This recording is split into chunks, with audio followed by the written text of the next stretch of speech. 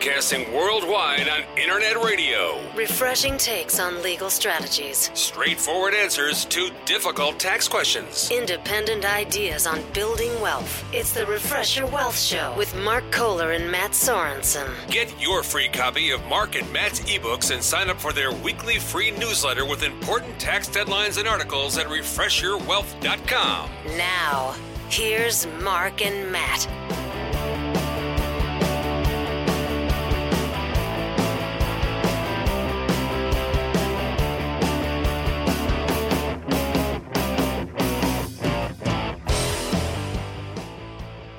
Welcome, everyone, to the Refresh Your Wealth Show with Mark Kohler and Matt Sorensen. This is Matt Sorensen, excited to be with you today. You know, this show is about saving taxes, protecting your assets, building wealth. And today we're going to, try and hit the trifecta there, as it may be, the Holy Trinity, maybe, however you see it. And we're just trying to deliver, whatever you want to call it. Man, I like that, Matt. Last week you were, celebrating Wayne's World 25th anniversary, and you just went to the Holy Trinity, man. Yeah, I like it. You're all over the board. I got depth. Broad range of listener options. And I like to play to all crowds, so, But, well, I'm excited, Mark, for today's show. I mean, I got a cool legal tip I'm hoping to give, and we got a really interesting topic, one a lot of our clients are very familiar with and have a lot of personal experience with too, I think. Yeah, this is going to be a great topic. I love the show, and I want to give a shout out to all of our listeners. Our listening base is growing every week. We're so grateful for many of you that find this to be a great tax and legal resource. We hope that you'll share the link to the show with your friends and family. And if any of you haven't already signed up for our weekly newsletter, you can get to refreshyourwealth.com, and sign up for a free weekly newsletter with tax tips, videos, deadlines, important information you should be up to speed on with your business. And you also get a free copy of Matt Sorensen's ebook, and as well as a copy of my newest ebook. And just that alone, just sign up for that. It's quite the special. Yeah, that's stuff we charge $400 an hour for. I mean, people pay us all day long. They're banging on our door for that. And we're just giving it away to our listeners because we love you. Just giving it away. Well, and talking about giving away, we got a great topic today we want to give away, and just a lot of information I think many of you are going to find helpful. We have a special guest. We're going to be talking about family businesses. Mark Morris is going to be joining us, an expert in this. Yes, another amazing Mark is going to join the show. And this is going to be hard for me, huh? I got to deal with two Marks today. Yeah, I marked my calendar. I marked my calendar for this date. So, no, I like good stuff. Well, I'll introduce Mark a little later. He's got an illustrious bio, and many of you are going to be impressed to hear what he's got to say about family-owned businesses. And some of you out there, I know you're thinking about being in business with family, or you're already taking the plunge. We're going to give you some tips here to help avoid some of those pitfalls, and some good practical stories and tips and strategies. So, yeah, family businesses have created a lot of dynasties and wealth, and a lot of heartache too. Let's be honest. A lot of lawyers have made a living on family businesses, fighting battles. That's a good one. Yeah, we love family businesses, folks. Call us. We'll set you up, and 6 months later, we'll tear you apart. Exactly. We'll make money on the way in, on the way out. Matt, it was funny. I had this friend the other day. He goes, he was telling me how he just got divorced. And you know what, Mark? Next time I'm about ready to get married, just hit me over the head. I'm just going to go out there and find a woman I hate and just write her a check for half of my income. So. Oh, that's. Oh, I was like, sad. Oh man.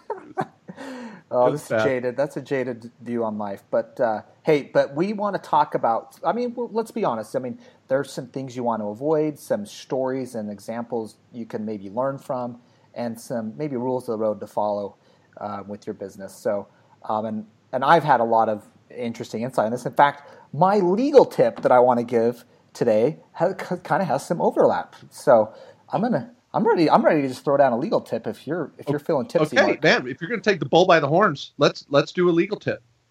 All right. Okay.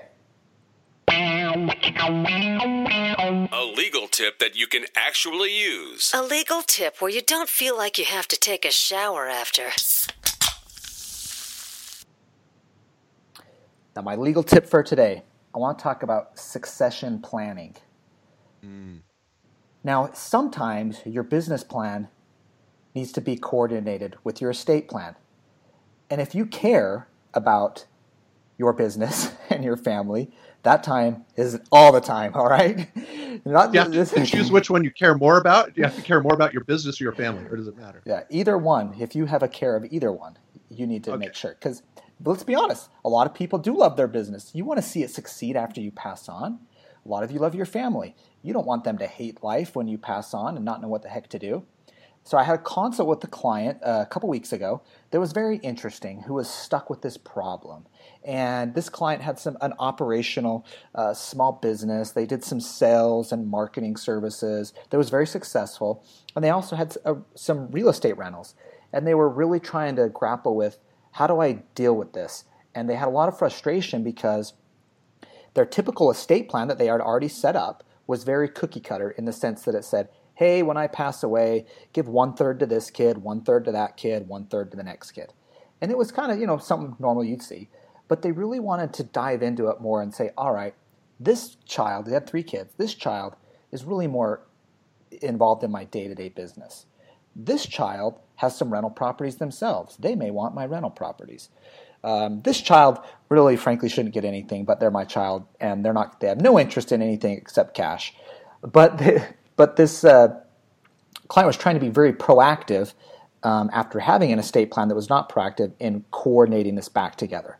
And so the first step and things to think about when you're thinking about your estate plan and your business plan is we want to make sure they're coordinated. Does your estate plan own your business entities? That's just rule of thumb number 1. We want to make sure that's happening. If you set up an estate plan with us, we're going to do it, or any decent lawyer should be doing that. But the second thing and the next place to go, which was this client's conundrum and what they're trying to work through, was how do I make sure that happens seamlessly? I'm going to be, 6 foot under the ground, so to speak. How do I make sure that my kids, who I want them to carry on this business, I want the success that I've built up to carry on, how do I make that happen when I've passed away? And it was really a lot more of just training and getting them involved and things like that, as much as it was a legal documentation standpoint. So I want you to keep on the tip of your mind as you're thinking about your business. And today's topic is, some of you may be a little bit older in life, and none of us are invincible. We could pass on early, but particularly if you're older on in life, you have an established business, really want to think about succession planning. Make a strategic, active plan to pass this on to the next generation. Start getting your kids or whoever your heirs are going to be involved so they know what could be coming down the pipe. Wow. Matt, fantastic tip. Ooh, deep. It's deep. I try. Yeah. No, and so many, 50% of Americans don't even have a will, let alone a full estate plan that's coordinated with their business plan. Yeah. I just met with a client, last month, sat down for dinner, and his business worth several $1 million, and it wasn't even mentioned in his estate plan. And so we went through and talked about who would take over the business, what role family members would play, and what potential estate tax there could be. And he and his wife were just like, wow, oh my gosh, we needed to do this. And it really takes a burden off your shoulders to do some of that. See, that's what I'm talking about. That's what I'm talking about right there. There you go. Taking it to the hoop. All right. Well, now, normally, as many of you know, my tax tips are a lot more exciting than Matt's legal tips. But I don't know about this week. I think, Matt, yours is going to I think, Matt, today, your legal tip's going to win the prize. So, all right, let's start out with an awesome tax tip. A tax tip you can actually understand and won't put you to sleep. A tax tip that could save you thousands. Okay, well, what I want to talk about is the sexy topic of extensions. Whoa. I'll leave it at that. Yeah, that was a little... Yeah.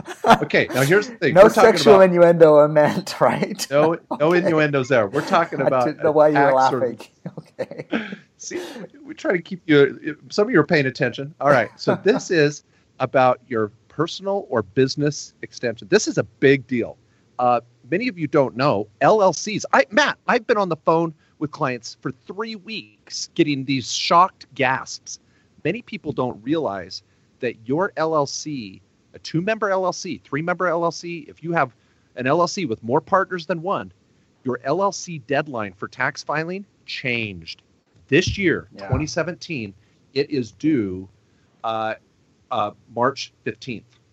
And I had a Freudian slip there, but it doesn't even roll off my tongue because for years it's been April 15th, but it's now March 15th for LLCs. Now that's when your S corporation is due as well. I was on a phone call this afternoon and a client was like, when's my S corp due? I'm like, in 15 days. What?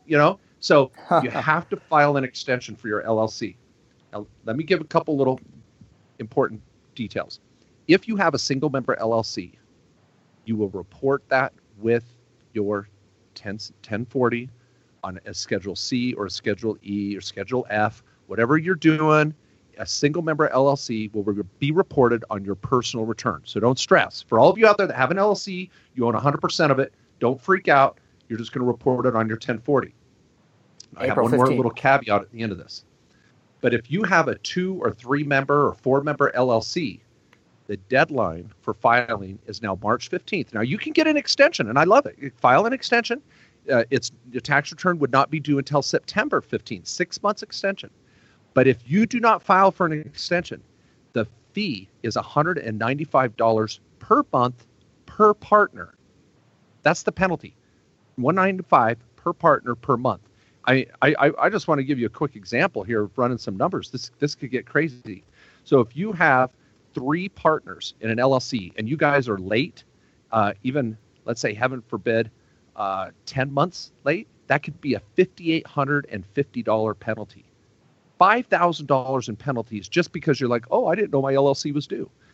This is a big deal, folks. So get with your accountant. You can call our office. We'll file an extension for you for your LLC or your S Corp or both. And then that gives you until September 15th to get finished.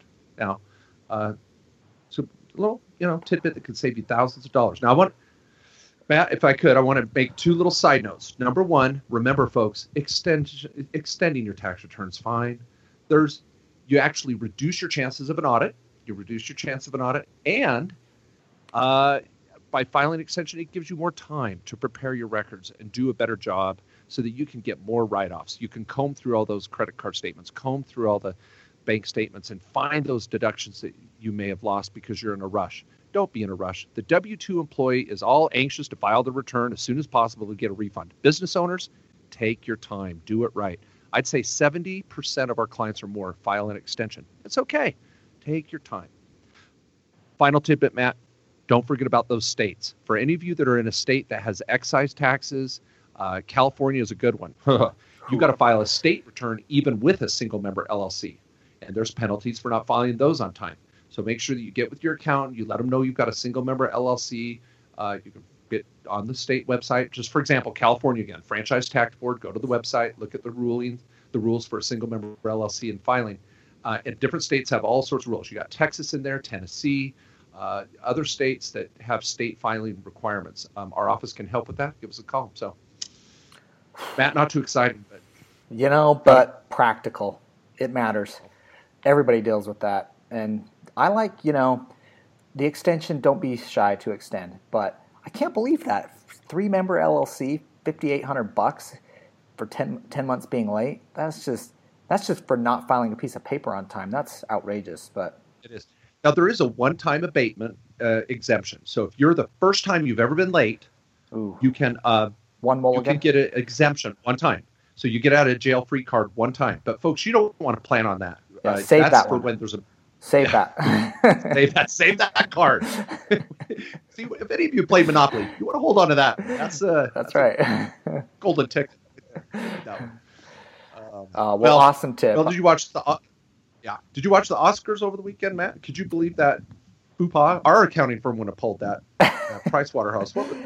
I heard that I did not watch it. I just heard the debacle of, I guess, La La Land didn't win, which I did enjoy actually, but did not win, and the music was great to that. I love all the music from that.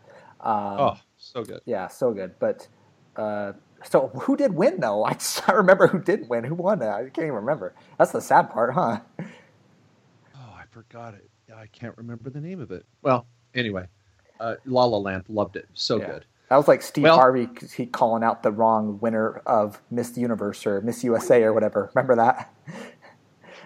That was pretty classic. Oh, gosh. Well, okay. Well, time to introduce our special guest. It is my honor to introduce Mark Morris to the show today, and he's a specialist in consulting with small business owners and their individual businesses. He's helped large and small business firms around the world. He's an entrepreneur himself. He's founded 3 different ventures and advised hundreds of family, privately owned, backed companies in the restaurant, automotive, insurance, healthcare, real estate, hotel. The list goes on and on. He's also got an MBA from Harvard. Huh, Matt? See? I've heard of that place. Yeah. Heard of it. I've heard of that.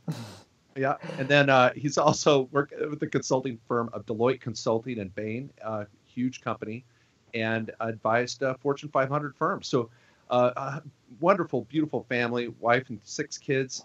And the only drawback in this entire, amazing bio is he is an Alabama fan. So let's just show up right there. Well, yeah. No, Mark, welcome to the show. Welcome. Yeah, thank you. Thanks for having me. I hope I don't turn off any of your listeners by saying Roll Tide.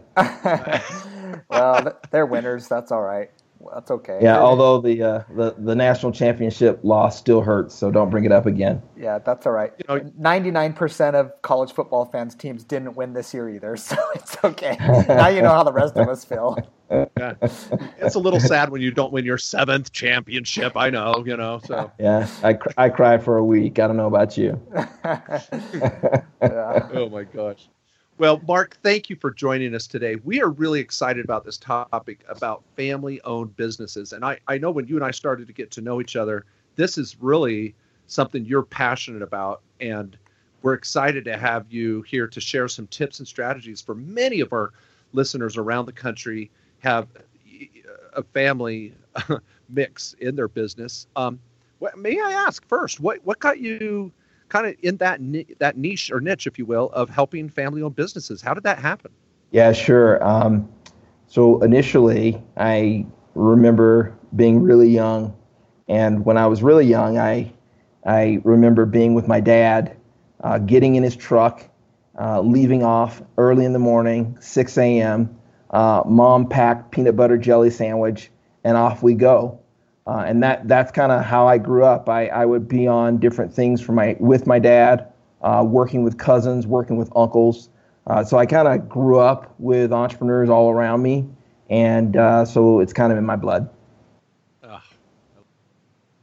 Yeah, that's awesome. I think it's good to have that personal background. You can kind of get the family dynamics and what it takes to be successful in a family business. And I don't know, maybe you got some do's and don'ts, some rules of the road or something that you've realized have been really helpful. But maybe what are some of the things when you're talking to when you're consulting a new business owner, getting into a family business, or maybe someone buying a family business? What are some of the initial advice you give people? First, I think it's really important to recognize that a family business is different than a regular business. And as I think about it, I think it's mostly different in a couple of dimensions.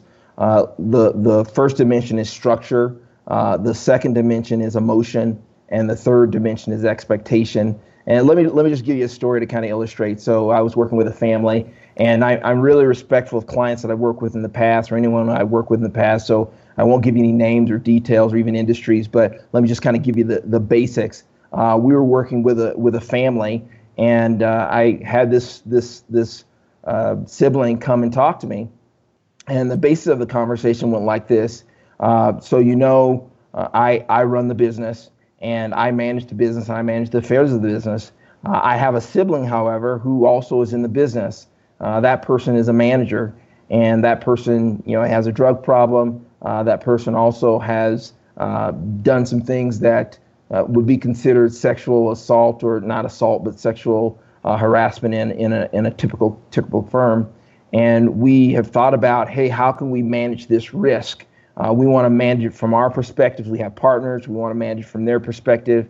How can we manage this risk? And my initial, advice would be, hey, you got to get rid of him. He's too much of a risk. He could potentially have some issues between you and your fellow partners. It could be issues between you and others. And so as that was being considered, one of the parents shut it down. They said, no way. There's no way in the world we're going to fire this person.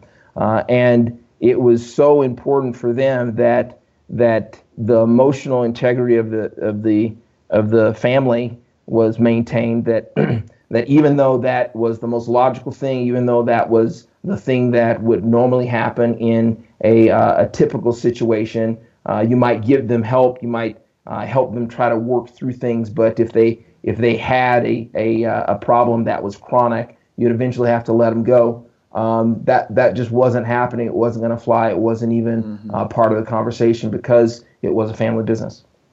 Yeah, that's tough. And it makes sense. I'm a parent and have kids now that are in college and working in the business from time to time, running their own small businesses, going to college, and you wish the best for your kids. And to think that you've got to fire them from the family business, or you want to usually protect them and help them work through it, encourage that. But if you're a sibling trying to hold a business together and it's backfiring, that's got to be tough. I want to. The other side of it, however, Mark, is that on the flip side, you have families who go to their children or go to their brothers or sisters or other people, and they say, hey, I can't pay you a lot right now, but we can put in sweat equity together, and it can be something that we can create together, and it can be magic and beautiful and wonderful and so forth and so on. And on the flip side, you have a huger investment of emotion, and you have the right dynamics of a structure to take on and do something that typically is hard. Most initial businesses fail, as we know, and so there is both sides of the coin. Particularly, however, when you think about a family business, there's not just the structure of ownership and the employees, which are two different structures. You also have to consider that family dynamic, which again can be a plus or a minus. I like it. Matt, he saved himself because he was going to be Debbie Downer initially. Womp.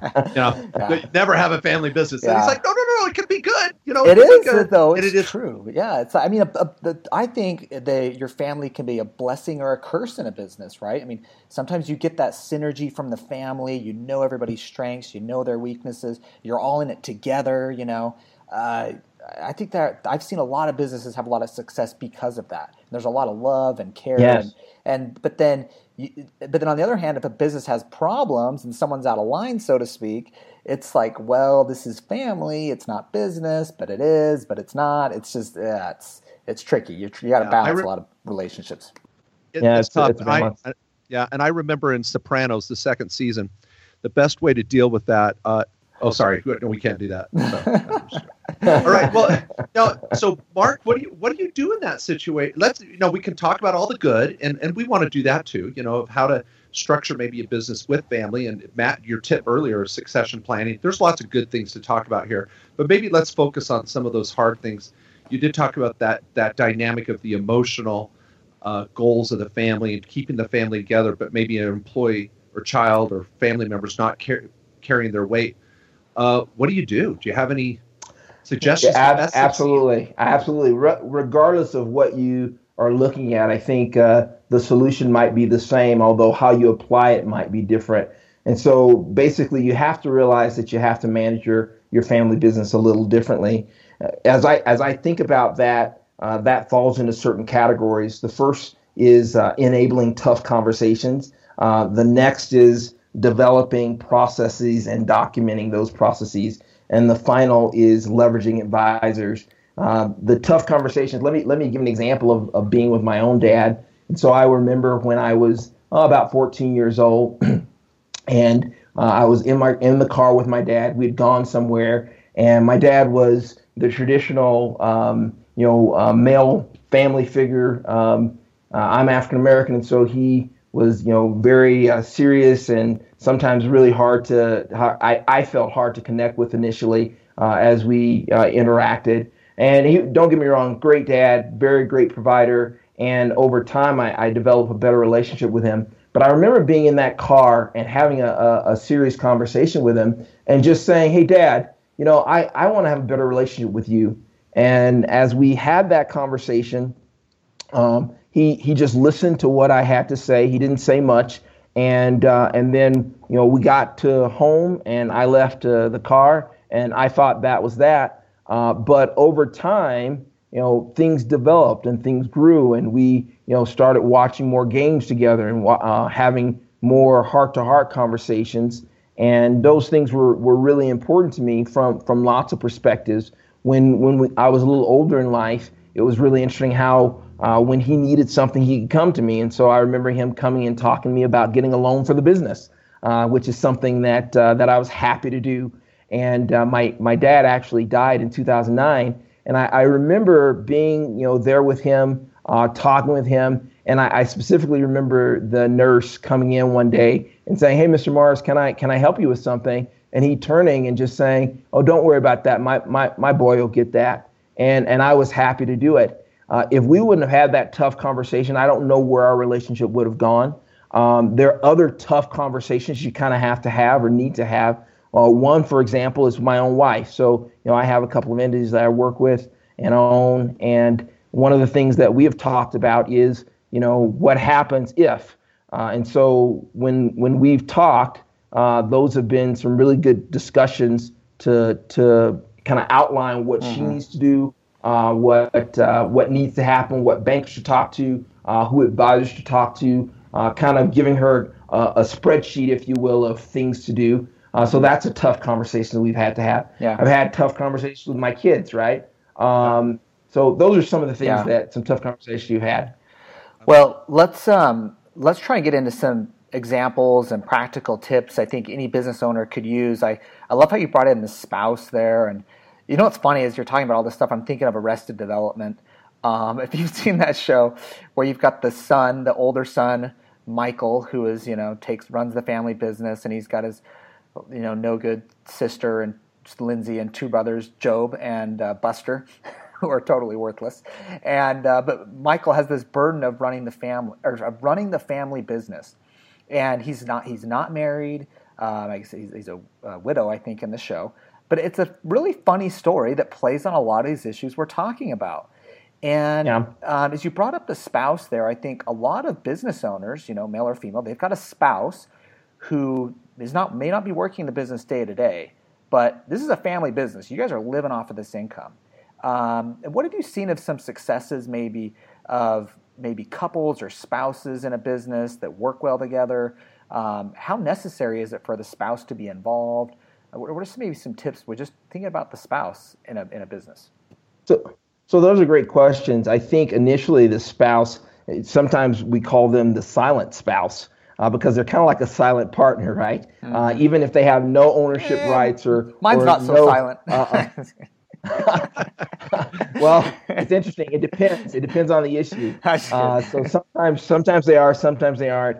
As I've worked with businesses, getting them involved in the process of kind of making decisions is really, really critical. And you might outline some specific decisions that you want to look at. You might look at employment. You might look at compensation. You might look at other things in terms of children development, leadership development in your family. And as you have those conversations, it really becomes about, hey, what is the best for our children? What is the best for us personally as we try to develop? What is best for our employees, which sometimes become pseudo-family members? All of those are great questions that lead to win-win results. And so when you sit down with your child, or you sit down with your employee, or you sit down with even your spouse and say, hey, sweetie, I really want to do all I can to help you develop and grow in ways that you want to. Let's talk about that. It's a really, really powerful conversation. Well, I like the big takeaway that I've already got here from, and I'm going to say it directly because Mark, you've been saying this, if not directly, but indirectly, is communication. Yeah. Communication. When you say what's difference between a typical business and a family business, yeah, I would have to have the gut feeling that communication has to be even greater and more respected and valued in a family business. Because if you're just running a business and you've got employees, sometimes you can keep more cards to your chest. You can run it like a dictatorship and it's your business. And even if it's you and your spouse running the business, you can say, this is the way we're going to do it. And you and your spouse are hopefully equally yoked and you have a dynamic that works. But when you have kids involved, aunts, uncles, brothers, sisters, if you're not communicating, and I think it was your second point, not only having those hard conversations, which is communicating, but systems where and accountability, where this is your job, and here's how you're accountable. Do it right, do it poorly. Here's the rewards, and here's the punishment. And as long as you're communicating that, that's got to create some strength in a family business, I would presume. What are your thoughts? It absolutely does. In fact, kind of going along those lines of creating processes, you have these processes that you create and implement to manage specific types of communications. Those have to do with where particularly you might see some problems that you can anticipate, employment or compensation or conflict. And so you might develop a system saying, hey, this is how we're going to manage that. And as you actually put it in place, you have to tweak that system. So, for example, I was working with a family, and it was really interesting as they were developing and growing. The family decided that, hey, one sibling's no longer in the business. They've moved away. Another sibling is in the business. And so how do we manage things going forward? The one sibling came to the family meeting with the thoughts of, hey, in the past, this person has been someone who has been hard to deal with. In the past, this person was kind of a bully when I was working with them. In the past, all these things that had happened weren't good. And as they actually had the communications about, hey, this is what my concern has been in the past, they were able to work things out so that going forward, they were able to, shift over responsibility in an amicable way. Mark, what do you think about on addressing the compensation issue? I think sometimes when you get in a family business, you may have siblings, for example, in a family business that are paid differently, or that maybe should be paid differently. And I know there's this, it's touchy-feely, I think. I don't know how else to say it, but it's, there's emotion, and I guess you care more. It's not just a business relationship that's somewhat disposable. I hate to say it, but, this is family's forever type thing. Mm-hmm. So, but do we treat them like, when we get down to business? I mean, let's be real. Let's talk about money. Do we get down to business and do we reward people for what they do? Or are we also taking into account, hey, the family together has built this company, we should all be paid the same? How do you deal with compensation? I've had that question of me with even my own family members that have family businesses and clients over the years who really seem to struggle with dealing with compensation amongst family members who do disproportionate work. Yeah. The truth be told, if you look at most family businesses, about half, if you have multiple siblings in the business, at the end of the day, by the end of the tax year, even if salary-wise they're paid differently, by the end of the tax year with distributions, they're paid the same.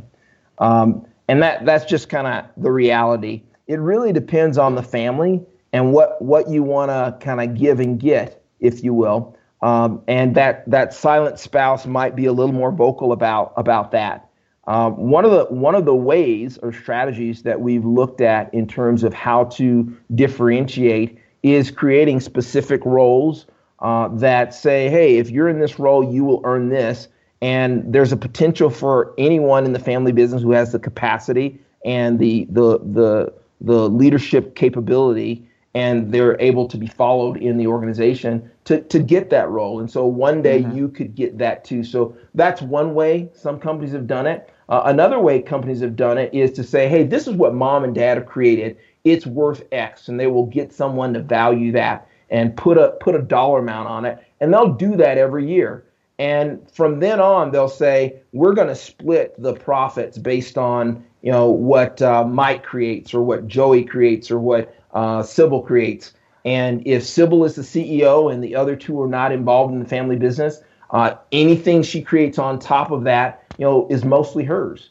And so that's a different way, a different approach of dividing up the distribution.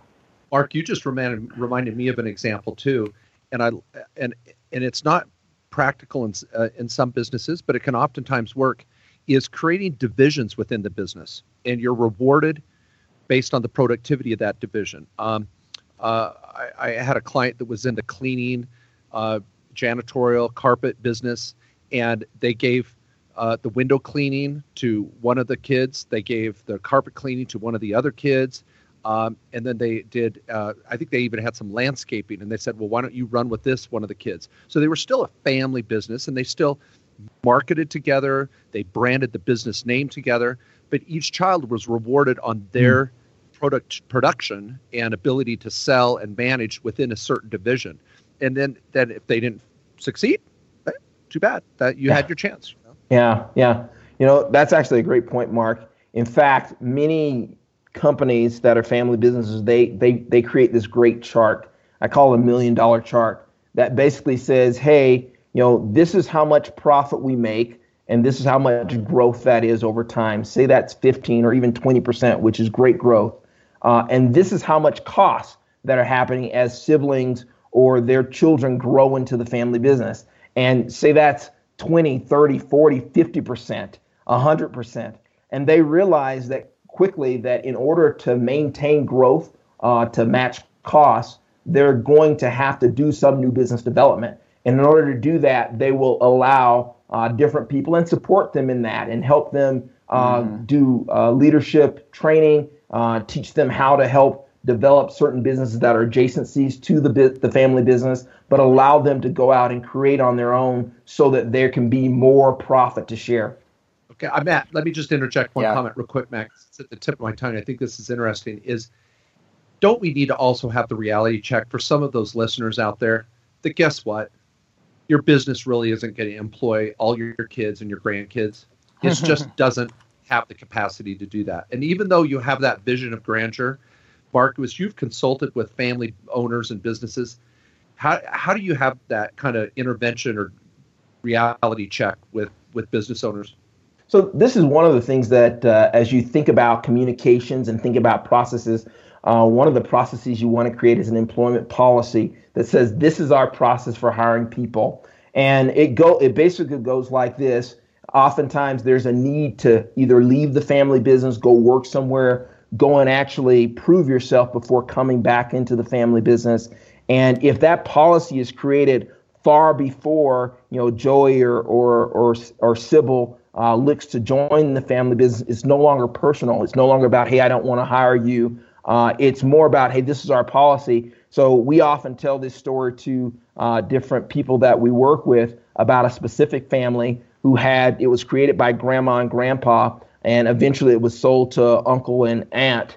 And there are other siblings involved, but all of them made that decision together, and they actually created a family constitution that says, hey, this is how we're going to handle things. This is our employment policy. In order to get employment here, you have to have gone to college and you have to have proven yourself at another job. And there has to be a role for you as opposed to, hey, we can just hire anyone that comes under the sun. And so when someone actually came to the family business who wasn't a college graduate, who actually was a college dropout, the uncle said, hey, you know what? I'd love to talk to you about our family business and employment opportunities within it. Here's our employment policy. Your mom and dad have looked at it. They've all signed it. Go read it. Whenever you want to come talk to me, let's talk. And the person took it, and he never came back. But there wasn't this, heartache. There wasn't awkwardness at the Christmas table. It wasn't, hey, I don't like you.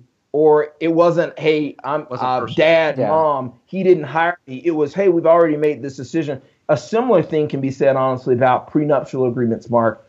So if you set it as soon as engagement happens, boy, it's about that spouse that's joining the family. But if you set that up long time in advance, then there's not this emotional connection. It's no longer personal. Man, I can't believe Mark goes from Alabama to prenups. I mean, obviously you're a real popular guy, so that's amazing.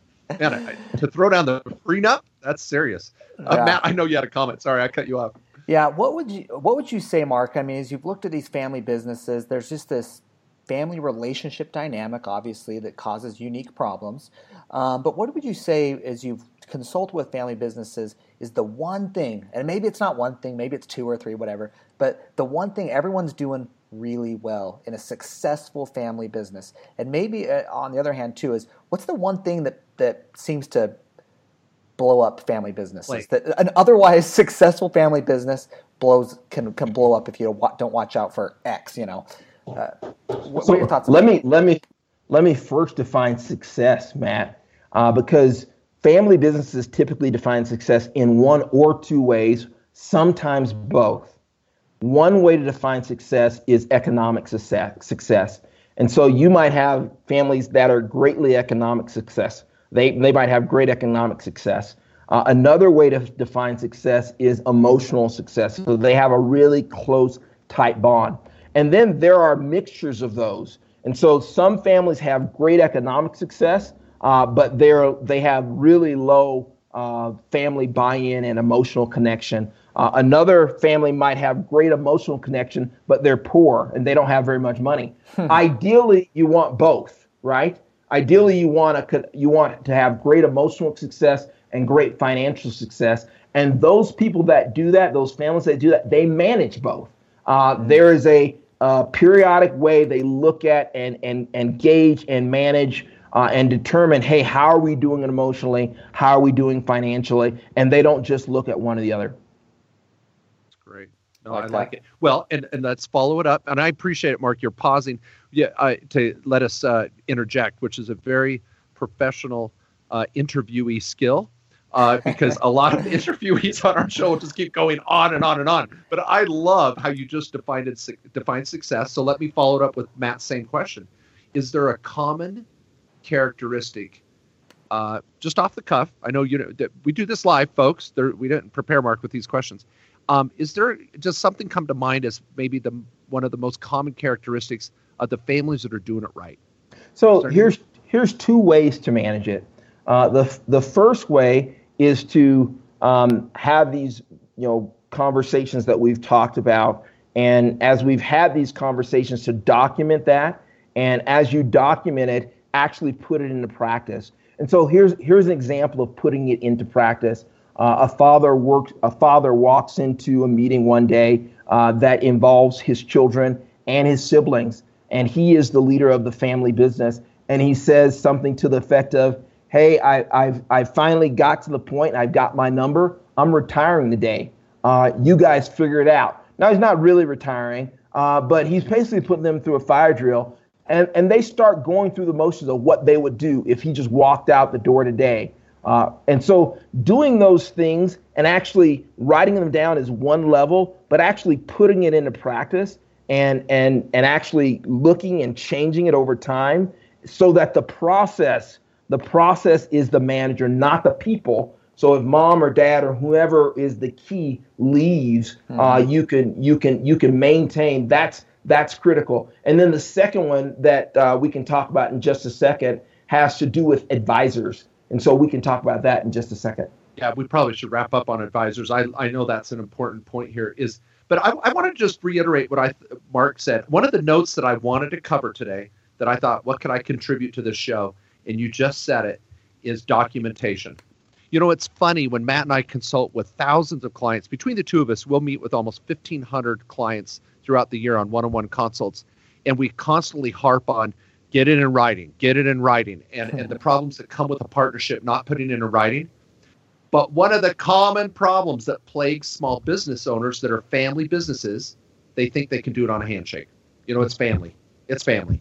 And folks, if there's one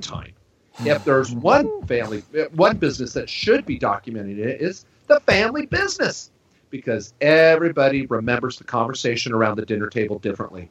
And I like how you said you communicate, you get a system, You have a plan, and you document it. And folks, if you think you can cut corners with a family business, you're tricking yourself. You're lying to yourself. Yeah, that's exactly right.